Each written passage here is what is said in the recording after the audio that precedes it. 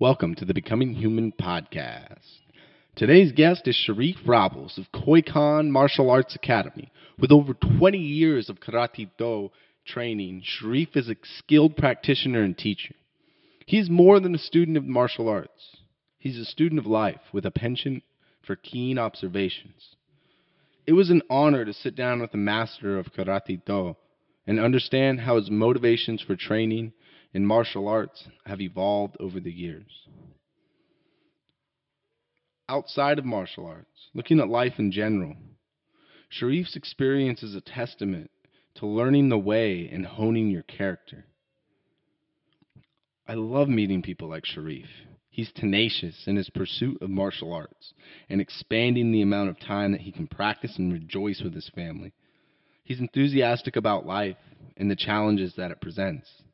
After all, what else do we have? You can check out Sharif's classes at koikanwa.com. That's KOEIKANWA. And find him on Instagram at Sharif Robles. You can find all those links in the show notes. And if you'd like to support the show, please head over to Google Play, iTunes, Stitcher, Overcast, wherever you happen to listen to this, and hit the subscribe button. It helps me when I'm trying to get new guests on the show, and it strengthens the community. We can make this like a church without all the church shit. Isn't that awesome? You can also pick up a shirt or a flat bill from becominghumanpodcast.com. The threads of our shirts are woven with a special fabric that'll keep you warm. That's right. It's 100% cotton. Oh. I hope you guys enjoy this conversation as much as I did. Here's Sharif and Alfred Murillo. My name is Sharif Robles, and I've been in martial arts since 1991. So this is like in October, it'll be my 27th year of training karate, a full contact system called Koikan Karate-Do. So I've been doing it for about 27 years. And strange thing is that my teacher actually asked me to come train. So I never actually sought out training. Wow. So it was kind of a random thing. And the interesting thing is that that happened here in Washington, that my hometown in California, Santa Barbara, the same school asked me to train with them when I was 9 years old.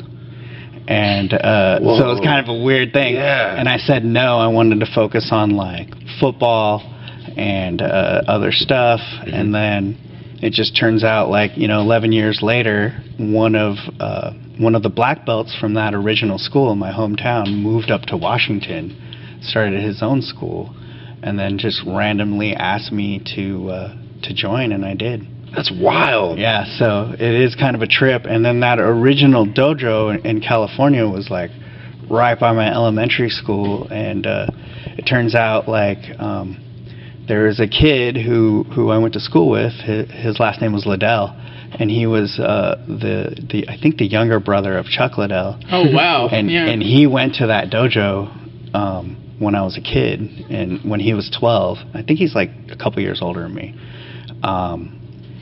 And so he trained there for 10 or 12 years, got his black belt, and then he moved up to San Luis Obispo, and I moved up there, and I just missed him. I just missed that. But I started right around the time he quit, and went into MMA and kickboxing and that type of thing. But it was a strange coincidence. Wow, that's wild, man. Yeah. And so when you got into it, were you just committed? Were you obsessed? Yeah, it was kind of interesting. I kind of got into it for self-protection. I didn't have very much confidence in my ability to protect myself. I was in college, and I had these roommates, and I thought they were my friends, but one of my friends, this guy, we got into an argument. He punched my other roommate in the face, and then I didn't know how to fight. I only watched WWE. Yeah. And so I had a temper for no reason, right? I think it was just because I'm a smaller guy. But I took his mountain bike, and we had this little tiny apartment, and I threw it in the kitchen and smashed it up. And like, I was just like, "You're a jerk," and I threw it. And I didn't know what I was thinking. Like, we weren't drinking or anything. And then he attacked me, and he took mount and was just like pounding me in the head, and I couldn't protect myself. So then he felt guilty because he's like, dude, I'm kicking my friend's ass. And then I just like, we made an agreement, and he's like, well, you could hit me back once. And I was like, all right. So I was like, all right. So I did the only thing I knew, and I hit him on the head with like a double axe handle. And it did nothing. He's like, dude, you just gave me a headache, and you're a jerk. And so it turns out like my parents opened a restaurant up here, and I moved out from that place. And at the time, my girlfriend I had dumped me. And so I moved up here, and martial arts was kind of like my savior. Kind of moved up here, didn't have any friends for a couple years, and just went to train and worked for my parents. That's kind of how it started. When you get into martial arts, was there a sense of camaraderie in martial arts? And yeah, for sure. I think at the time my teacher was trying to try to build a community, right? So he was a very great motivator as far as martial arts go, and his technique. He was very technical. He had been a police officer in Mexico and done some other stuff. He was kind of one of those guys. But he was an excellent martial artist. It's just, I'm not gonna say anything bad, but I wasn't too sure if he was one of the good guys or not. Right. But he was a serious guy, and so I learned from him, and he was a smaller guy too, and but he was definitely good at what he knew. So that was good. And for a guy like that, where you're kind of like, you don't know what kind of side of the fence he was on, how were you able to trust him as an instructor despite that? Yeah, for the most part. One thing that I learned, and that relationship was about 10 years, and kind of that my first sensei, and it turned out I ended up actually purchasing this school from him. After 10 years. So right, so you've been training here my whole time has been this place. We moved last year. The original school was around the corner, like up the street. Okay. But yeah, we kept it in the same neighborhood. But pretty much, I've been in the same school for forever. And so yeah, once we got the opportunity my wife and I got the opportunity to take over, kind of what I was like the second in command. So I pretty much grew up in the tradition of just doing what my teacher asked me to do. It'd be like, Sharif, I'm hungry, go get me a sandwich. And I'm like, yeah, but I have, I need to make my own sandwiches. And so I bring my teacher a sandwich, and but I just did what he asked, and but I think after a while I was kind of on the inside, and I worked for him, and he trusted, and we developed trust. But I also think that I wasn't treated the same way as maybe the other students, that type of thing. Okay. So, what was it like taking over as the head instructor after he left and you purchased the gym, and even moving to your new spot? Like, what was it like taking that head role after playing sous chef? Yeah, exactly. I thought it would be a huge opportunity. I was very optimistic, very excited about it. I was kind of asked to step up to the plate, and I was like, hell yeah, I'll do it. And it wasn't like, at the time, there weren't a whole lot of martial arts schools, and like most people just weren't asked to do it, and I kind of was lucky. That year before, I won the full contact title in New Jersey. Oh, right. And back then there were no weight classes, so like I could fight someone my size or someone like 6'4", 220, Right. Wow. and they would smash you, that kind of thing. Even Chuck Liddell won one of our full contact Bogu titles, I believe in '91, like when I started. Right. So I won that, and then I was noticed, and then I was kind of chosen to take over. So it's been kind of interesting in that I didn't really choose the martial arts; it kind of chose me, in a way. You were asked to join and then asked to take over. Yeah, exactly. Yeah. So we kind of came in as just loving the idea of it and the community, and then also doing whatever it took to make sure it was still alive.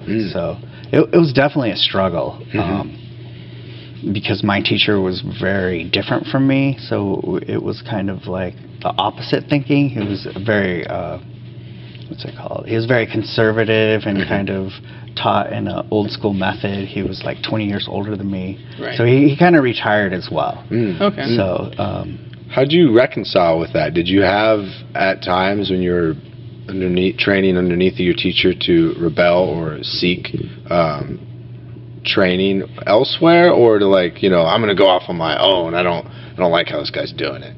I was pretty loyal. You were. I think, of course, I started training in '91 and UFC happened in '93, and I wanted to do jiu-jitsu right away. But so I would grapple with my sensei, and I didn't know a thing, and I was better, just from watching it on TV. So the thing was that in our style, it was old school meant one school. So what was weird was we weren't necessarily allowed to go out and cross train and visit other places. So I actually at first it wasn't encouraged. So but then once I took over, it took me about 2 years to actually make my own decision and travel to a school and do that. And so what ended up happening, in 2002, I had knee surgery and I couldn't pivot on my foot or run. So I joined, at the time, Ralph Gracie in Ballard. So I did that for about 2 years, did the morning classes, and got smashed. And I loved it. It was at the time, the instructor was Mamazinho, and there were 2 Brazilian main schools in the area at the time, and I really liked it. So yeah, that was super cool. So I kind of went off on my own, and I kind of went in anonymous. I just wanted to be a white belt. I didn't want. I just wanted to learn and learn about it and incorporate it in my learning. So yeah, it's been good. So how long have you been doing jiu-jitsu then? On and off? It's been off and on since 2002. So it kind of I joined the school for 2 years and then quit for 4, and then it just so happened one of my old coaches, Rodrigo, we met in a bar, and it was the BJ Penn Matt Hughes fight, and I was doing a huge karate seminar at my school, and it was we were at this bar, and there was 100 martial artists in there, but I was the only one that knew about it. So there were 50 karate guys and 50 jiu-jitsu guys, and they were all going for BJ Penn, and then all the karate guys were for Matt Hughes. Oh, that's cool. And I was I saw my instructor, and I was hey, how are you? And he's Sharif, what are you up to? And I'm hey, I coach karate on the east side. I have a dojo out there.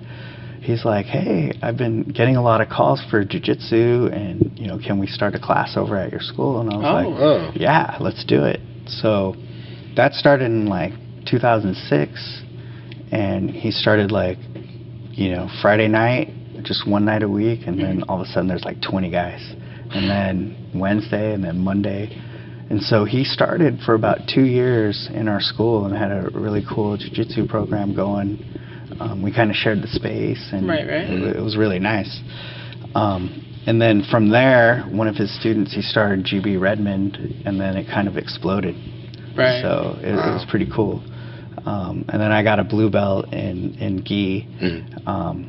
And then I quit again for like 3 or 4 more years. Oh, the blue belt blues. Yes, exactly. I think I quit exactly when I was pretty much just doing fundamental classes and just kind of just to learn the basics. But then I kind of heard of 10th Planet and Eddie Bravo and kind of was studying it online and through some of the books. And then, like, I think it was 3 years ago, I kind of made the decision I wanted to train with, like, the best people in the world. And I looked up online and noticed that there was, like, 10th Planet in Vancouver and Portland. And I was like, I want to go to Portland. So we made the trek, and one of my karate students called up Phil Schwartz and was like, oh, yeah? Hey, my sensei wants to come visit, you know, what do we do? And he's like, oh, come Friday, open mat. And so we drove down, we spent the afternoon, did open mat, and rolled with Phil. He tapped me like 20 times in like 5 minutes. And I remember one of his students was like, Phil's doing work. And I was just like fat and depressed. I was like 180. Just, you know, wasn't in shape, but I loved it. Yeah. You know, like they beat the crap out of me, but it was amazing. You know, like I was getting like, I didn't understand the game because of, you know, my experience in the gi. So they were doing butterfly hooks and arm drags, and at the time I didn't know what was happening. And so I think I puked like 6 times, and then made a trip back to see Nathan, and that was just really amazing. You know, I watched him work noon class with a few students, and how he taught and how he articulated his art. I was really impressed. And then also kind of seeing him teach his students in normal class with a huge group, and then also in seminars, I just knew that it was something I wanted to pursue. And so for me, it was like drive 6 hours to train with someone for 3. And to me, I saw the value in it, and it's kind of a trip. It's kind of come full circle. Yeah. And now he's here, and that's a super cool thing. I feel like it's amazing. I'm excited about it.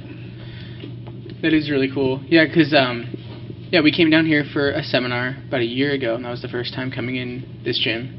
And it was like, oh, this is really cool. This is really different. I didn't understand any of the karate or karate. Karate, yeah. Karate, yeah. I took 2 years of Japanese in high school. I know. Yeah, anyways, awesome. it was like I didn't understand the aspects of it, and then coming down here again for the classes and stuff, it's like, oh, this is actually, there's a lot more to this. And then it's also people like Stephen Thompson who have really put that aspect now in mixed martial arts and have popularized it through that. I mean, it was always a focal sport in martial arts. You hear about like karate before you hear about any other martial arts almost. Yeah, for sure. So it's cool that it's in the people's eye more and more. Sure, I think there's like MMA fighters like you said, Steve Thompson, Wonder Boy, and then like Machida. Yeah, Northcutt's pretty good. Even you know, there was like Lyoto Machida, of course, and then even Gunnar Nelson does a little bit, and even Connor does a little bit of karate. But I mean, anything you put, like I was always taught, there are no superior martial arts, only superior theories and people. So like let's say you take like a Chuck Liddell and you put him in another system, he'll probably do really well. You know what I mean? You take it's the person and their like approach or work ethic that makes it great, not necessarily the arts. So you can you know, the way I would say, as long as someone's moving and doing something, it's good. You know, it's probably better to do it correctly and learn from people that do it really well, but as long as people are making an effort, I think that's important. And what qualities do you look for in a teacher? Like, I think the experience, knowledge is important. I think a teacher that inspires, or that can teach in a way that makes you not necessarily change your beliefs, but question them, right? So like for me, it's something like I want to teach people to think, not to just think like how I think, but to think for themselves and to put them in situations where they make the appropriate decision. right? So like, I'm attracted to people that know themselves, and so it doesn't really matter what it is they teach, right? So it's kind of like with music. Like, there's some artists I love where I just love what they're saying in their voice. It doesn't really matter what they say. I'm just into their groove or whatever. So that's, in a way, it's like that for teachers. It's like if there's a special quality about them, or if they're into it, I think that's important. And when you were doing karate, was that something that you thought you were going to commit your life to, as martial arts, or were you doing it as a recreational student? Well, I kind of moved through it pretty quickly. So in the early stages, I was advanced. I mean, I got my black belt in like 4 years, and I was asked to be an assistant teacher. So, like, I got lucky because my teacher had a kid at an older age, so he had to leave the school. So I basically worked like full time, but only making like a couple $100 a week, but doing all the work, right? Like answering the call, teaching the classes, and then he would come and teach the main class. So I learned about it then and kind of enjoyed it. I just didn't enjoy like the sales part or the, I was more interested in the relationships and then, creating friendships and then community and kind of what it does for people. Like, I was attracted to that. And so having your own space, right? How did you make adjustments in order to do the things that excited you more often as an owner of a dojo, that were more in line with that? I find myself, a little backstory, right? Like, for us having like our own CBD lotion company, even my podcast, stuff like that, I love the connection, right? And learning about things and advocating for things that work, or for like, I want to get to know you. Like, the microphones could be off. I still want to get to know you. Right on. And that makes sense. And getting to that point, and however, there's like you putting it out there and distributing it, that is important too, and I don't want to downplay that. But it's interesting to see how people shape that so it's more in line with what excites them. So how did you do that? So, that's really cool. I mean, at first I learned my teacher system, right? So my teacher system, he learned from his teacher. And kind of, it was a marketing system that they kind of borrowed from the original health club days. Because my teachers were all guys that basically took martial arts from like after Vietnam War and World War II, and they kind of appropriated it and marketed it and sold it. So they were involved in these clubs that made it huge, and so they kind of just used that system, kind of like a used car salesman system or whatever, and they used it for promoting their schools. So the interesting thing was, I don't want to say I was a victim of that, but the marketing worked on me, and it was very personable. It was very more like, hey, I have this martial arts school, you want to come join? That kind of thing. And it was like, what are you doing? What do you do for shape? It was very like, even my mother said, that I like that guy. He's really loud, And I was like, okay, what does that mean? He's kind of a jerk too, but I'm just kidding. But, so that was their personality. They were very extroverted and stuff, and they had their systems. But I understood it because they were trying to build an army, they're trying to build a group. But for me, it was like, that's not what I wanted. I wanted it to be organic. I wanted people to be attracted to it because they love the art. I wanted it to be something that kind of grew like a brotherhood on the mats, right? It's like you don't know what you're going to get. It's like you don't know who's going to stick or who's going to be around or who's going to walk through the door tomorrow. That may add to whatever it is that you're doing, So to me, it's I really love creating the environment for people to do their stuff, right? So like making it a place where I can help serve people and give them the tools that they need to do what they, so that they could do the work themselves. Okay.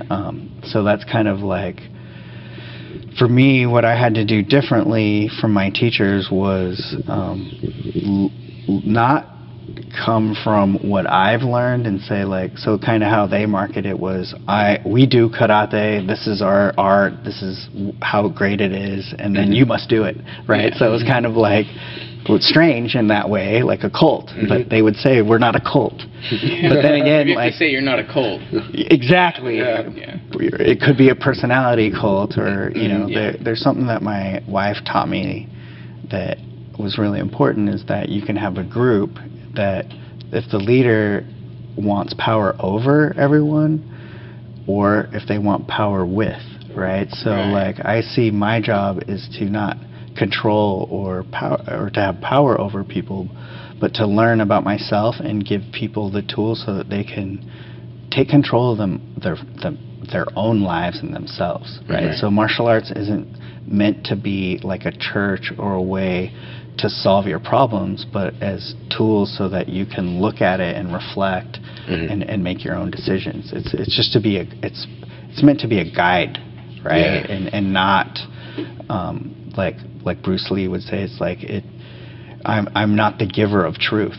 I only point in the direction so you can find your own truths. Like that's how I like to see it.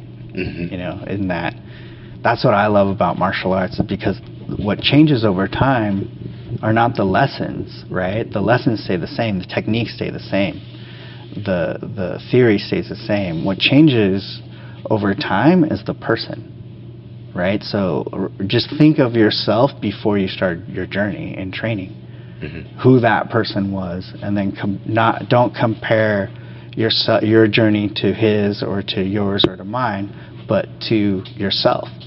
Who that person was and what they knew compared to now. And like, I don't want to know that old guy. You know what I mean? Like, I don't even want to know the guy I was last year, because that's not who I am. You know, martial arts isn't just about information, it's about transformation. So now I understand that I'm not selling karate information. I'm giving you the opportunity to change your life. And it's up to you to do the work. So, but I'm here to support you. You know, anyone that's here to train, I can support. You know, the only people that can't train are people that hurt themselves or hurt others. Definitely.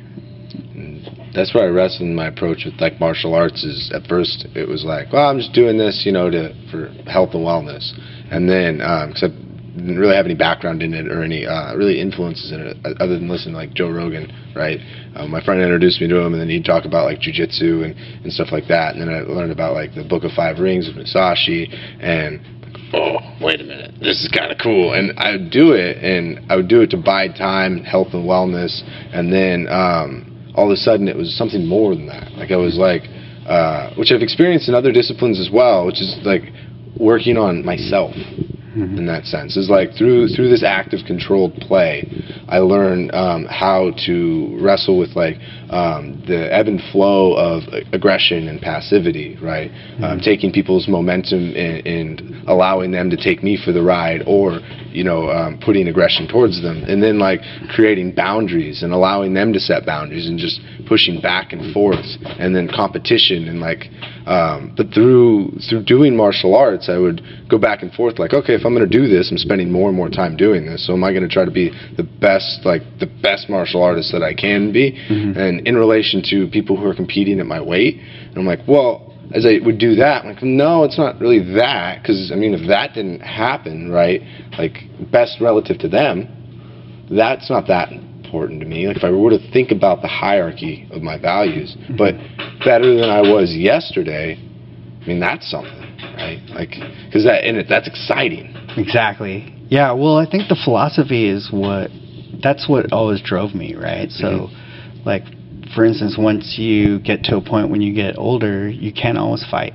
You know, you have to slow down. You have to kind of maybe change your approach, or for now I'm kind of thinking of things as the long game, right? Like I want to do it for longevity. I want to be able to train so that I'm around 30 years from now and not handicapped or not at my full capabilities, whether it's mentally, spiritually, or physically. So I think that is, like, for me, like, I'm 47, and I was like, 10th Planet started on October 1st, and I'm the only student that attended every class. I like put in like 32 hours on the mats. That's so awesome. And did the seminar of 4 hours. So I have like 36 hours in the last 2 weeks, and I'm still, and I didn't die, which is cool. I mean, I'm sore, and I'm hoping you guys brought some of that recovery lotion. But, yeah, we did. But for sure, it's like, but that's something that I think people can do it, right? It's like whatever we set our minds to, whatever we, I look at like even ranks, right? In martial arts, it's just it's not just about achievement, but about setting goals, right? But if we focus or hyper focus on the next stripe or the next level, sometimes we miss like where we're at. And I think one of the things that I love most about my martial arts training is it forces me to be present. It forces me to not just learn from the past and my mistakes, but also not to just look towards the future, right? Like, what could I do tomorrow? It's like, if we're present, everything is now, right? So there's definitely something to be said for that, because what they do in like archery, right, is when you're shooting archery, your whole goal essentially is to get bullseye, right? But they have this thing called like it's like shot panic, right? And it's where you're focusing on, because with archery, specifically like compound bow, right, you have sequences. There's a whole shot sequence, and it's simple because the shot sequence cannot change. The pins on the bow are relative to your posture. And so if your posture changes slightly, then the pins are not properly set up, and you're going to miss. So if you were to hyper-focus on the bullseye, you lose all the process. You start tensing in your muscles, you rely on your muscles, and then you're likely to miss. So what you do is you create the sequence where it's like raise the bow, and then draw back, retract, or squeezing your scapula. And then you would bring your hand to your cheekbone, and then set. And level your peep. They even have a little bubble level on it, and then allow your sights to be on the target. And the funny thing about that is you don't hold it where it stays on the target, because if you do that, you're tensing. You allow it to float, and you just relax, and you just stay in the moment, and then you count, which is what they call a surprise shot. Because if you are going to say, okay, pull the trigger now, you tense, and this happens like repeatedly. So you would count to 6. You 1, 2, 3, 4, 5, 6, and you're slowly retracting the scapula. Boom, surprise shot. And those are people who can hit a target from like 120 yards consistently every time. Even the guy who can do like throw up a penny, and he can hit a penny from a distance, and he's even just letting the pin float. And you see that with like that present state awareness, and like when you're flowing and grappling, or even karate. Yeah, well, it's like being in the zone, right? It's like I think our minds are something that we put in the work. We could accomplish what we want, right? Like, and kind of a little bit earlier, what we were talking about in our conversation before, as far as martial arts go, is like, we learn it, we do it, and teach it, right? So like everything that we do as humans, right, is if we're doing that, then everything that we do goes on to the next generation. And I think that's the cool thing is, like doing the work now so that others can learn from it in the future. Right. I think when we, that's one thing about my own journey is there's times when I've been selfish and I've done it for myself and for my own goals, but then there's other times when I've been there for my students, and I've given myself and given to others because I know it's doing good for everyone, right? So like I think the idea of leaving those future generations, I mean, like when you see kids, right? Like your kid, like doing jiu-jitsu or doing artwork or playing music. That's to me what's great, right? Is seeing seeing it help other people and bring happiness. Prosperity and happiness is really what we get from training, right? So to me, that's what's really valuable. Yeah. That's the thing I've experienced with my son. Was when I was growing up, my mom, mainly, like, what our relationship would compose of is she'd get off of work and we might watch a movie together. We'd eat dinner together, right? And dinner was awesome. I love eating dinner with my mom. However, the only kind of struggles that we would have were like financial struggles or communication struggles between her and I, right? And I felt like I didn't get to know my mom as much as I do with my son. And when I share these experiences with my son, whether we're backpacking in the wilderness and he's, having the time of his life and having a really hard time, or in like martial arts when I'm trying to help him teach technique, right? Or he gets something and we share in that experience. Like he overcomes a challenge, essentially. Is those moments that I bond with people. Like, I've never been so close with another human being, is when I'm trying to collectively like learn something, or helping them learn something, or receiving help myself, and then reveling and overcoming those challenges, or even in the defeat, and then regrouping. And in those moments, like, my son and I have bonded in ways that I try to aspire to bond with my mom now, before it's too late. And so it's informed me to where, like, maybe she doesn't do martial arts, but what kind of challenges are we mutually interested in participating in, and how can I initiate that? And you see that even like as teachers, for instance. Well, yeah, just getting people to communicate, right?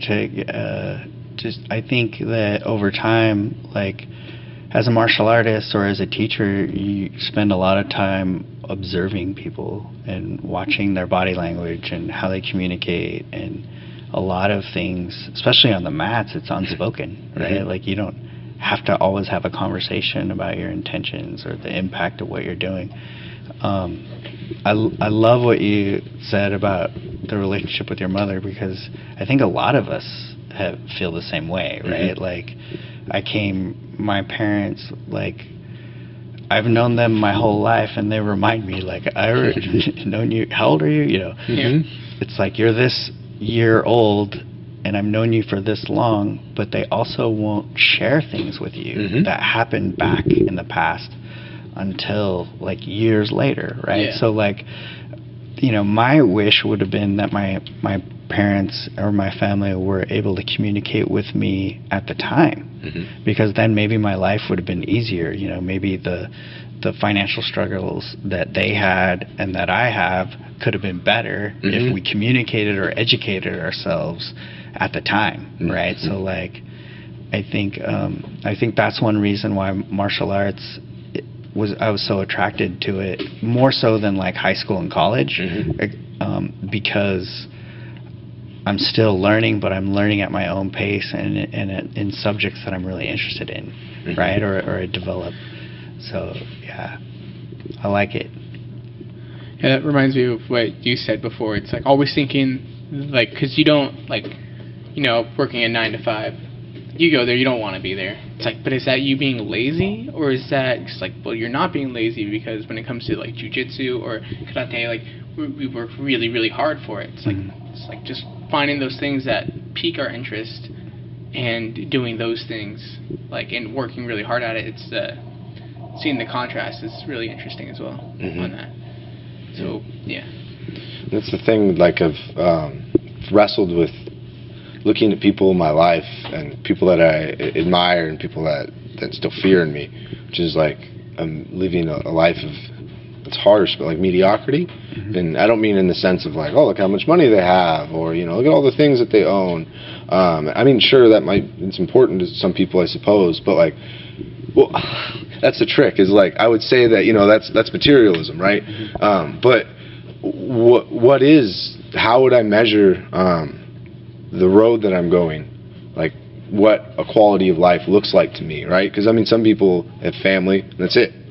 And I don't pass any judgment, but for my own sake, like, is it family? Is it money? Is it, what is it? And through these pursuits, I start to understand, like, almost pulling it's like stripping away layers and layers of clothing until I'm like, it's not, being like top 10 or something like that. It's more than that, because if I wasn't top 10, is that happiness? And yeah, of course it is. And when I'm doing, like, going to work, right, I would ask myself, like, oh, I got to come back here. Or even if I'm like, well, it's not so bad, you got to be here, you got to really enjoy it, right? And I love that mentality. However, I love that mentality with the thought of, okay, let's try to structure my life while I'm, making the best of it in ways that excite me. And that's the thing that I thought about, was like, I look at these and I'd meet people in the restaurant industry. Some people love being chefs, right? And I don't put any hate on them. But I'd meet some individuals and they're in their like 40s and 50s. And they're just like, well, I really wish I would have done this. Yeah. And that scared me. Regret. Yeah. And horrible. Exactly. And it's like, how do you measure that, as a person going forward? Not to avoid it, because regret's inevitable, right? Because we all have some experience of that, and it seems excitement, though. Yeah, sure. I mean, I think that whatever it is that you do, you have to value your time, right? So, like, work could be a job, or it could be play, or it could be, like, I think that however you put your mindset towards what you're doing, you'll receive from it, right? So, like, there's been, I've owned my own business for like 18 years, and a lot of people are like, I'd have parents come up to me who work at like Microsoft, and they would say like, you're living the life. And I was like 20, like 10 years younger than them, and I'm like, yeah, you're right. But I'd also be struggling, like I'd be, they may make like a lot more money, and they would even, some of my students that work at Microsoft, they'd even say, like, you should be teaching martial arts on the top of a mountain, and it should all be free, and you should be, like, a Zen master, like a monk. And I'm like, F you, dude. Like, yeah, like, no, I want a house and a car and food. Like, why should my job be where no one gets money? You know what I mean? Why is it that people at Microsoft get paid what they do? You know what I mean? Like, so to me, it's about beliefs. It's about value. Principles and that type of thing. And I think a lot of times what happens, I learned this from that sometimes you meet people or teachers or mentors in your life, and you spend a short time with them, but they make a huge impact, right? Like John Danaher had said the exact same thing about Dean Lister, right? With why would you ignore 50% of the whole body? So for me, I had a mentor, like last year, we've had a business for 18 years, but it was the first year that we took some money and invested in our own education and business, because we've been just doing it on our own, and sometimes we're successful and sometimes we're not, but we've had a lot of help. So I had a mentor come in and give us a lesson, and he had taught in huge companies. His name's Jason Tyne. He does like these huge events where he gets top speakers like Gary Vee and Tony Robbins, and he's on stage with them. Wow. And I got to spend like 2 hours with him where he taught like a small group of 20 people, and then a one-on-one with him where we just talked about something for an hour, and I was just like blown away. But the main lesson that he talked about was that most things are a battle between your spirit and your ego. And when they're not in alignment is when you have things like the universe doesn't go your way, right? So like the way he framed it was that the chance of you being born is like 1 in 4 trillion, right? So it's not a good chance. And then the other thing was the chance that, like for instance, the three of us at this time of day, on this date, even though we made an appointment, would be in the same place at this time. Like, what are the chances? And the chances of that are even less, right? Like, think about it this way. We didn't know each other like a couple months ago, right? Like, like I remember the Evolve Fight Night, and your son was running around, and I'm like, it's like, this is really cool. So, I mean, that battle of spirit and ego, when I thought about it, it's like he put it in a way that kind of made me understand like some of those internal struggles that I would have, that like when reflecting and seeing, is this the right decision, is this the right path that I'm on.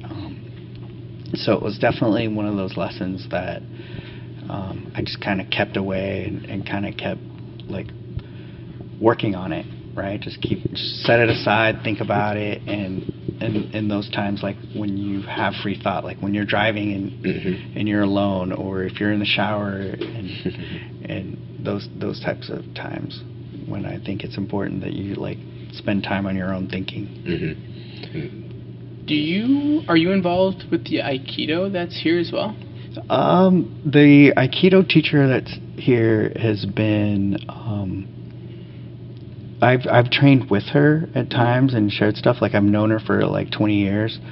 Interesting thing is she lived here 20 years ago, and I taught her daughter when she was like 5. Oh, wow. And we like. The cool thing is her teacher is also a karate master. Oh, nice. And which is really weird is that he's like does this real rare form of karate, but also was trained under the founder of Aikido, and he holds Menkyo Kaiden, which is basically translates to Certificate of Full Proficiency. So he's one of the living people that hold the Menkyo Kaiden from Ueshiba Morohei, which is the founder of Aikido. So that's her teacher, and he's Roy Suwanaka in South Carolina. So her and I have like shared information. I taught her to kick and punch a little bit back in the day, and funny thing is she would train with her Aikido people, and she would strike them, and they would tell her to calm down. Really? Like, you're too rough.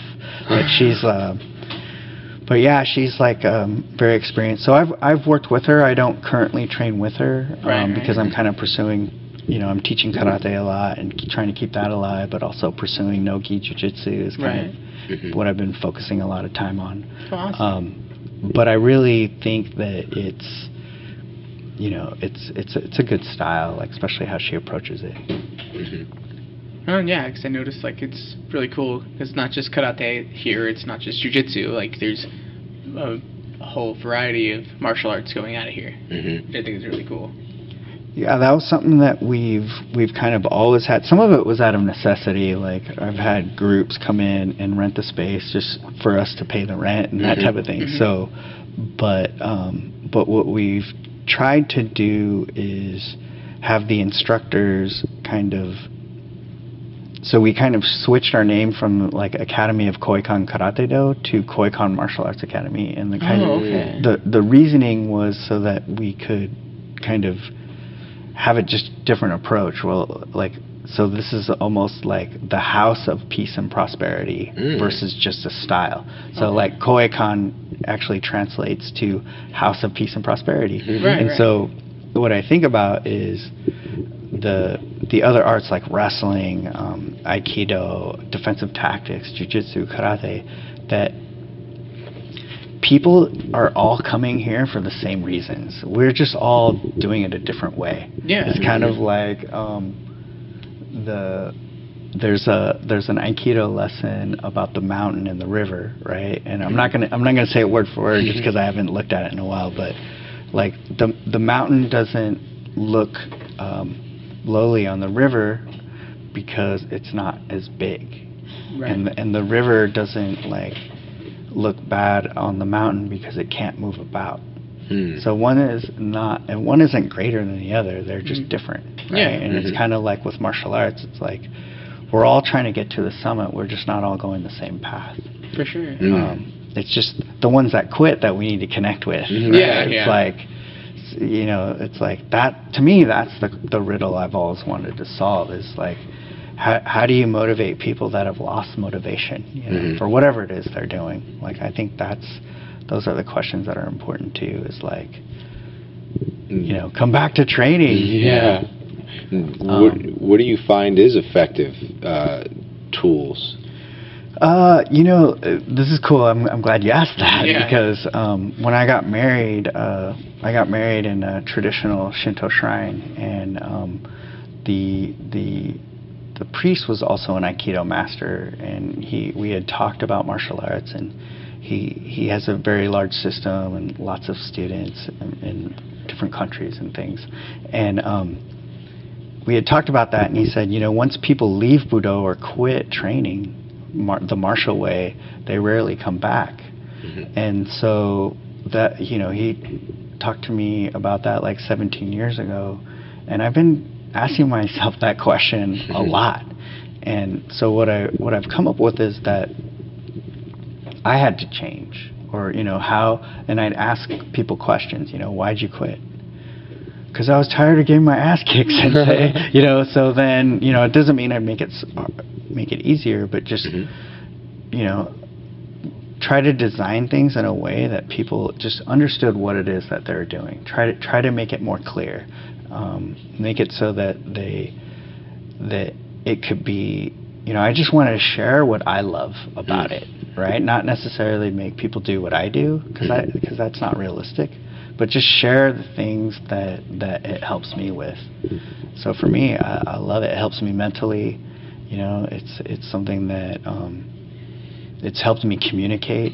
Like, I was always shy. I would use alcohol to talk to people. And it helped me quit drinking. I've been sober for 11 years. Oh, nice. So, and it's given me a voice, and confidence to speak about something. And, when I first started, I'd be afraid of saying things wrong, of not being like my teacher, or not just copying what he did. And then I kind of realized it's about creating relationships with people and helping them figure out what they need, So that's kind of where I put myself, is not just service to others, but knowing that there's something bigger, right? There's something bigger that needs to happen. So that's kind of how I think about it. When you guys were starting, so when you guys took over, were you moonlighting? Did you have other work? Oh yeah, tons of other work. So I was at the time, my teacher at the time, he had me work for him part-time. This is in the early 90s. Mm-hmm. And then he fired me. Because he fired me, and he's like, you're not bringing enough students. So basically, he would give me $200 a week, and then every person that I'd sign up, their first month, I would get $100. Mm-hmm. And I think in 2 years, I only brought in 6 people off the street, because I thought it wasn't fair, I was like, hey, I should get credit for all the people that walk in, that call, that I make the sale. Yeah. But it was only people that I would go to the pizza place and talk to them awkwardly and be like, hey, you want to come to my dojo? And I'm like, no, they didn't want to come to the dojo. It's they just wanted to do their job or whatever. So I've been a cook. I've delivered papers. I've worked in the shipping department. I've taught at preschools. I taught at a Japanese immersion school. What? I taught PE. And I probably shouldn't have, but I did that for about 2 years. I sold stuff on eBay. I still kind of do that part-time. What else have I done? That's pretty much it. Wow. But whatever it takes, right? Yeah. You just, I would work if I had to. Usually it was times when my wife couldn't work. She does massage therapy. So if she got pregnant or whatever and couldn't work, then I would take up an extra job if I had to. But for the most part, it's been martial arts, and it's been good. I wouldn't change any of that stuff. So it's saying it's all worth it, isn't it? Yeah, I mean, it's all worth it. I think of all the people I've worked with, all the good times, bad times, positive. There's been a lot of adversity. I mean, it's not easy. You know what I mean? Having an academy is not easy. I mean, there's also a time when where I was actually living there for a short time. And that's what I always wonder is why people don't double down and live in there. You got mats. Yeah. We sleep anywhere.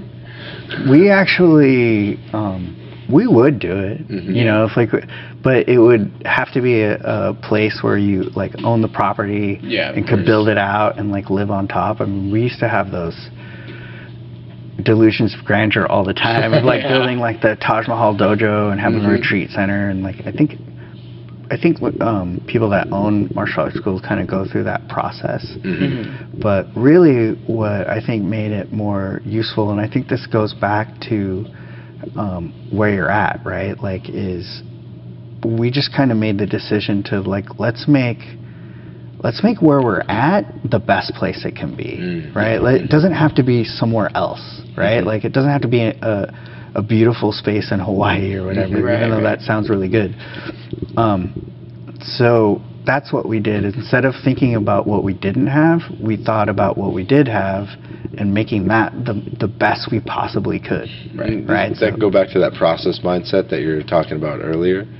Like, it was just like focusing on like, you know, here and now as opposed to the before, and then that thing that's up in the future. You just work on making this the best that you can. Like, this next step is the most quality step you're about to take. Exactly. Yeah, I mean, I think that's where that kind of comes from. But I think that, you know, but things come up, right? Like, this crazy stuff happens in your week. Like this week, we got a flat tire, and normally that would be okay. You know, you just take care of it and then you keep going. But what about when the flat tire, like when the donut doesn't work and you can't get the tire off, and then then you have to take a lift to school and to get your kids to school and for you to go to work, and then you have to rent a car, and then you have to spend $800 on all new $800 on all new tires instead of just one. It's like stuff happens. But yeah, I think being present, like what I want to do is be present to heal the past and improve the future, right? So like, still about learning about my mistakes and acknowledging, you know, where I'm at so that I can be better. And, you know, hopefully that inspires people, but I also know, like, people got to do what they got to do. Yeah, for sure. And that's something that I'm trying to incorporate with my son, because when I was a kid, I'd go through school, right? And I didn't get it. I understand, like we've talked about before the podcast, was like learning contexts, right? And like how kids learn. However, when I was in school, I was like, oh, I can't wait to go home and, you know, play video games. And I'll hurry up and get this thing over with, right? Or watch a really cool movie. And I didn't even realize, though, ironically enough, video games are essentially the same thing, because you're simulating learning a new experience and then overcoming said challenges, because there's goals, but the goals are set for you, and then, you know, defeating the boss.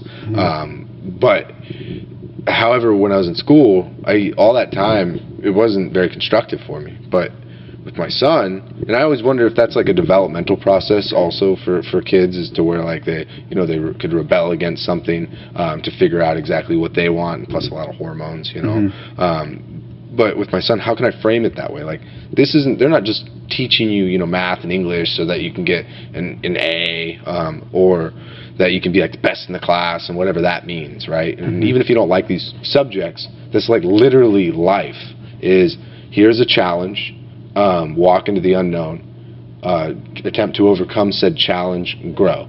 And the excitement is, well, pursuing that challenge or going off into the unknown. And that's even when you you have uncertainty, because you open up or you take ownership of a dojo, right? Or even before, and you're helping teach, and you're just trying to make it all work. And then problems start to arise, and those problems are like learning new katas, or you know, new moves in jiu-jitsu or in karate. And like, as you get better at dealing with those, it's just like as you get better at integrating those techniques and executing them. And the same in school, though, is where like you're not just learning to read, you're learning to learn. And this scenario might not be the best scenario, but let's try to figure out how to make it the best scenario. Because if you make it the best scenario here, no matter where you're at, whether it's like hell or if it's like the best place you could imagine, right? You have the skills to create the most exciting scenario that you can. Because I mean, there's always like a little nugget of something, and that's like step one. And then 10 steps down the line, you're somewhere that unimaginable. And You can't. The reality that I've experienced, anyways, is that like just like the flat tire, right? You have no control over that. And you have no control over a lot of things. Maybe even you're in a place where you have like a teacher, right? It's a less than ideal teacher for like in a dojo, right? You're like in some a small town, and that's the only place within miles. And it's like, well, how do we make this scenario the best? And if we can do that here, you can do that anywhere. And kids, it's harder because kids, you can't just say that. Yeah. Well, I mean, that's the thing too. Is like, I mean, it really depends on your schooling, right? Like what type of school you're in and what type of learning you have. I've had teachers that I didn't like, but I still learned from them. So sometimes, even myself, I've taught people, and maybe they didn't like me, but they learned something. They could have learned what to do or what not to do. I mean, it's probably best to be more specific as far as like what it is you're learning. But I think the thing nowadays is that we're in an age where our kids are learning things that we just weren't capable of learning at the time, and they have technology and ideas that are far superior than what we had available to us. So to me, the challenge is, how are we going to engage these kids in a way where they are learning some of the like real life things that humans do, right? Versus just gamifying everything. It's like sometimes, like, I think there needs to be both, right? There needs to be hands-on like learning, but there also needs to be things that we progress and move forward, not only in our technology, but how we treat each other, what we care about, what we believe. And I think we need to just wake up, right? Like, not all of us will, and that's okay. But like, I think, what is it, 2020? We're gonna have more 18-year-olds vote than we ever have. Wow! And these kids are gonna be the one that really makes the changes. And to me, it's that those kids are doing the work, and they are like, in certain high schools, I mean, they're progressing ahead of their teachers. They're doing some kids I know are doing work that superior than people that are getting paid at jobs and they're interns. You know what I mean? Like, and they're making the money and doing everything, but they're not getting the credit, right? So I think martial arts is a progressive way of learning, even though in traditions, I think it's just the hands-on, the learn as you go, the developing an art. I think that's important. Like, I think as humans, we still have to pass on what we know, right? Like, even our mistakes, right? Like the Kano, Jigoro Kano sensei said, the founder of judo, that it's important for the student to learn from the mistakes of others, because you can't possibly learn from your own. And I think if we forget the past, then we will repeat it. And I think we should do what Elon Musk says, and Elon Musk and get into space. I want Star Wars. I want Star Wars too. Some pew pew. Exactly. Yes. Not Space Force, but Star Wars, like real Star Wars. Yeah, I agree, and it's interesting with children, because that's what I experienced like with video games. At one point, I stopped playing them because it's all I did when I was younger, before like athletics. I would just play video games, go to work, go to school, and repeat all of that. And then when I had my son, I didn't really have much time for that, but I'd still like sneak it in there. I'd take away a little bit of sleep for it, and I was frequently unsatisfied, because it was like, once I beat this game, then I go and buy a new one. Like, it wasn't as exciting. right? Because eventually, like, you play, I don't know if you ever played, like, any RPGs where they have, like Skyrim, right? All the caves can get redundant after a while. It's, like, just, like, slight alterations. However, I love it to death, but when you play it so much, you can quickly, like, pattern chunk it out. And even, like, the quests, like, they have, like, fetch quests where it's like, go get this, or go kill this. And then you play, like, that, and then a Borderlands, which is a shooting RPG. I love Borderlands, by the way. I know. It's my favorite one game. of the ones I've been playing with my son recently, and it's been helping him with his small motor coordination for drawing. But that was the same one. It was like the fetch quest. So I could play those in small quantities, but when I would play it like 6 hours a day, it would eventually get monotonous for me. And then I started getting into doing like the things in real life, which was funny as a side note, is that I liked RPGs the best. Like, I didn't really like driving or racing games very much unless they're like drifting. But in real life, what I found is I actually like to go in the backcountry, and I like to go and explore the wilderness and all things that like mirror the simulated experience of what that was. And I was like, awesome. So I could just look at all the video games that I like to play or my son likes to play and figure out how to map that on and do that thing in real life. But the video games, when I played Final Fantasy, I played Final Fantasy X when I was a kid, and they had like subtitles and you have to read through all this text. Well, I loved the video game. With book reports, I'm ashamed to admit, at that time, when I was in like elementary school, Cliff Notes. Yeah. All the time. We all did it. Yeah, we all did it. And I would just skim through it, not incentivized, not interested. But I'd play Final Fantasy, and I'd have to read all of this. I was so enthused. Final Fantasy taught me how to read, and taught me how to read really well. And it wasn't because I wanted to read by any means. I just wanted to play the game. So it's interesting, like, the implications now, looking back on it. I take my son out and do, like, the backcountry. And he could do 5 to 10 miles in a day. 10 miles is really pushing it. I've been with him on 7, I know. Yeah, exactly. See? And, like, I want to share these experiences with him. But if I take it back and I take him into, like, a Skyrim, right, or even a Borderlands, I'm essentially simulating those experiences while he's not kind of capable of doing it to its fullest extent. He can't come ice climbing with me or trad climbing, but I can do it in a video game and show him, like, you know, at least partially the joy out of it and expose him to it, and then introduce him to the real life thing. But, like, you see that with kids, how much they're exposed to these high level concepts despite the limitations. And I found it interesting, like, the implications on learning. Because you do see these kids now at like young ages, and they know a lot. Yeah, I mean, some of it is, you know, just the accumulation of knowledge. Or, I mean, everybody has access to Google for the most part, but that doesn't mean that they should be looking at it or that they should be experiencing it. I mean, but it also doesn't mean that they shouldn't experience that stuff in real life and be able to make mistakes. You know, like, I think that the fine line is between, like, becoming addicted to something and not being in control of what it is. I mean, you can get addicted to good things too, right? Like martial arts or anything, Overuse, you know, any art. Injuries. Yeah.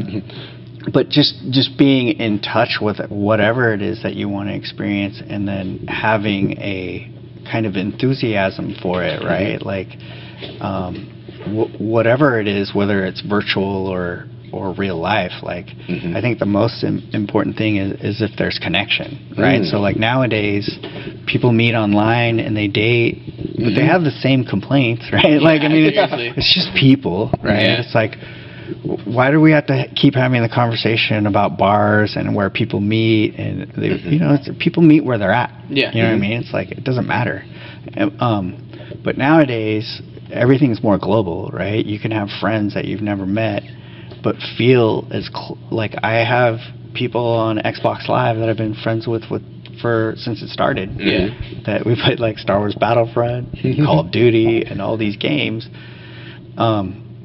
And we've talked together and had conversations. Like, I realized, like, over the years, like, I know these guys better than I know some of my friends that I would call friends in real life. And I'm like, this is real life. Who cares that we're on a headset? You know, it doesn't matter. It's like these guys are all on my Facebook now, and they're awesome. I should do a shout out to Money X. Money X. What up? I'll put this in our secret nerd Facebook group on video games. All my Xbox Live friends, and they'll be like, "What the hell?" It's funny. It's funny. I always think about from the other point of view. They're probably like, "Dude, we play Xbox Live with like a 5th degree black belt in karate." They make fun of me all the time. They like tease me and stuff. But here's the best part: you could kick their asses or choke them. Or choke them. Actually, one of them said he messaged me on my Facebook, and he's like, "We should do some FaceTime." Like martial arts on FaceTime. I was like, okay. That'd be really It would cool. be kind of fun. Yeah, it might be fun. I mean, they have what, the Gracie University or something? Yeah, I mean, I think something down the line, you know, that like there are ways that you could connect with people and teach them. I just have to really develop it and kind of figure out like how I want to do it. Skype Jitsu. Yeah, he used to do an open mic, a virtual open mic. And that was a blast, where you had like, it was 4 video or 4 screens, right? And inside like this live stream, and then everyone else could like watch live and then leave comments, and you could like assign 2 moderators, and you can kick people off or allow them to like accept. And so we have like a comedian who's in the corner, and he'd provide like comedy while after these people are performing, or you know, in interludes. And then my host and I would like just bring people up, and it was literally people from all over the world. That's really cool. And cool. it was rad. I had so much fun with it. But That's sick. and I always wonder like the global implications too. However, I'm trying to read more, like that's why I wanted to get into like the learning more about like the culture of like martial arts and exactly where it came from, because the global implications of like being able to play a video game or interact on social media, and even like read about different cultures, right? It's interesting because like that other mentality that we tend to have, where what you imagine someone to be like, whether it's any kind of demographic you could pick, is like the inheritance of ignorance, right? And that's like where everything is. A lot of things actually are started over, whether it's like a hate or wars. But it's interesting. Like I interact with Russians, and instead of like demonizing like Russia, you know, when we get into this issue between United States and Russia, it's like no, it's more like Russian government. And I've always wondered, like, how does the internet as a whole play into that? Like, where it's more difficult as a country to demonize some other country because that sense of other is arguably minimized. Because you're literally, like, my mom plays a video game on her phone, and she's interacting with these Thai guys because she happens to work nights. So when she's playing, they're playing too, and she's like, yeah, we FaceTime. I could like barely understand them, but they're like the coolest people in the world. They're her group, you know. And it's just like her. I think that the world being more global is like you just find people that you connect with, right? It doesn't matter where they're from or who they are. It's like if they like what you like.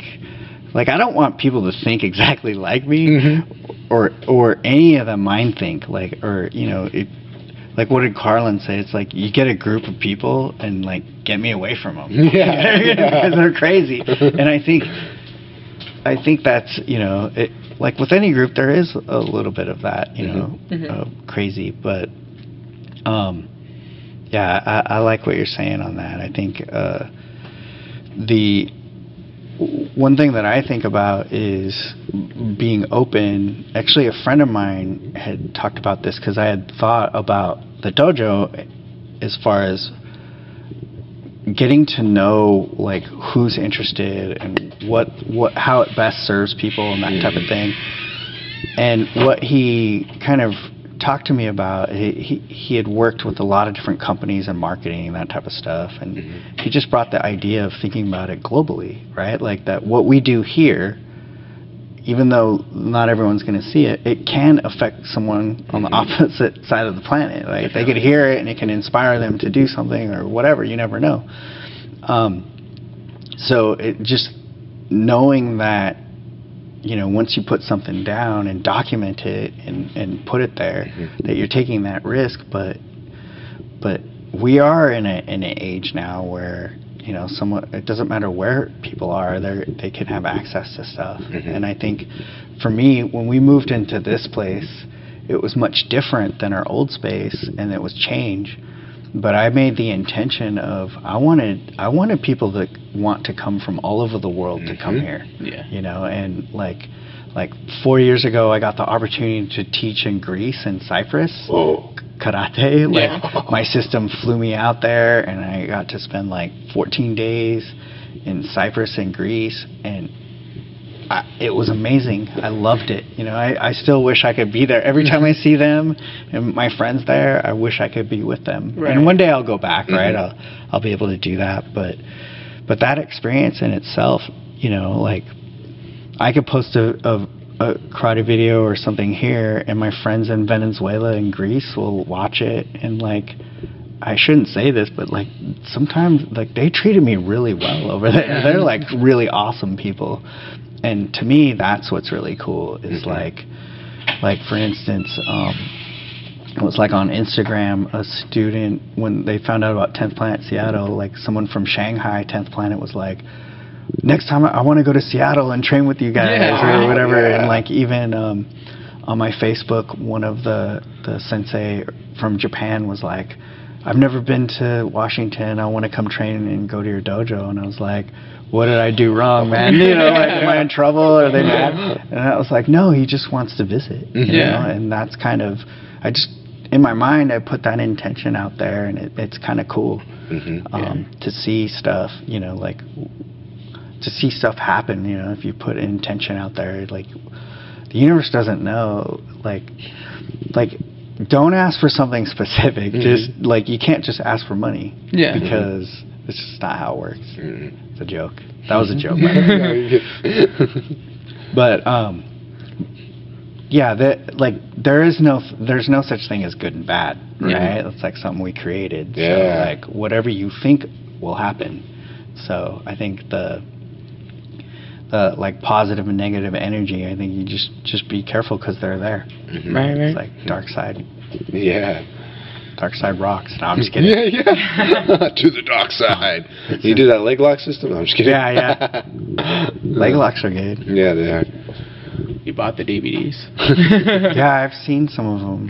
I haven't spent all the hours, but got to work some, and it's definitely more painful. Yeah. Like some of like Austin did some of those on me. Oh, yeah. He's like, he called me, I was like dramatic about it, but it was painful. Like I was tapping really hard. That's how I felt too, because I've competed against Austin up in Bellingham, and that's a quick trigger on those heel hooks. And I've been trying to go for, because Alfred and then one of our other training partners, Jack, they've been watching the DVD really consistently, and I've been trying to stay away from it until they're finished, but working those defenses, because I figured if I work the defenses, it'll encourage them to like increase their game, and so by the time that they're ready and they're ready enough to teach it, then they'll know how to teach it very solid, and I'll at least have the defenses so we could exchange. Yeah, right on. Yeah. That makes sense. But I want to be respectful of your time, Sharif. So where could people find out more about you and more about your dojo? You can look me up on our website. It's www.koikonwa.com. I'm also on Facebook, Koikon Martial Arts Academy, and on Instagram. And we're located in Bellevue, and we also are the home of 10th Planet Seattle and other martial arts as well. But yeah, you could look us up online. Thank you guys for listening to this episode of the podcast. If you'd like to learn more about Sharif, you can find him on Instagram at Sharif Robles. And you could check his dojo out at koikonwa.com. That's KOEIKANWA.com. All those links will be in the show notes. Thank you guys for listening to this episode. That was one of my favorite conversations. Man, I love learning more about martial arts and what brings people to it. And if you guys would like to support the show, please remember to subscribe on Overcast, Google Play, Stitcher, iTunes, wherever you happen to listen to it. Thank you guys, and enjoy your week. Till next time.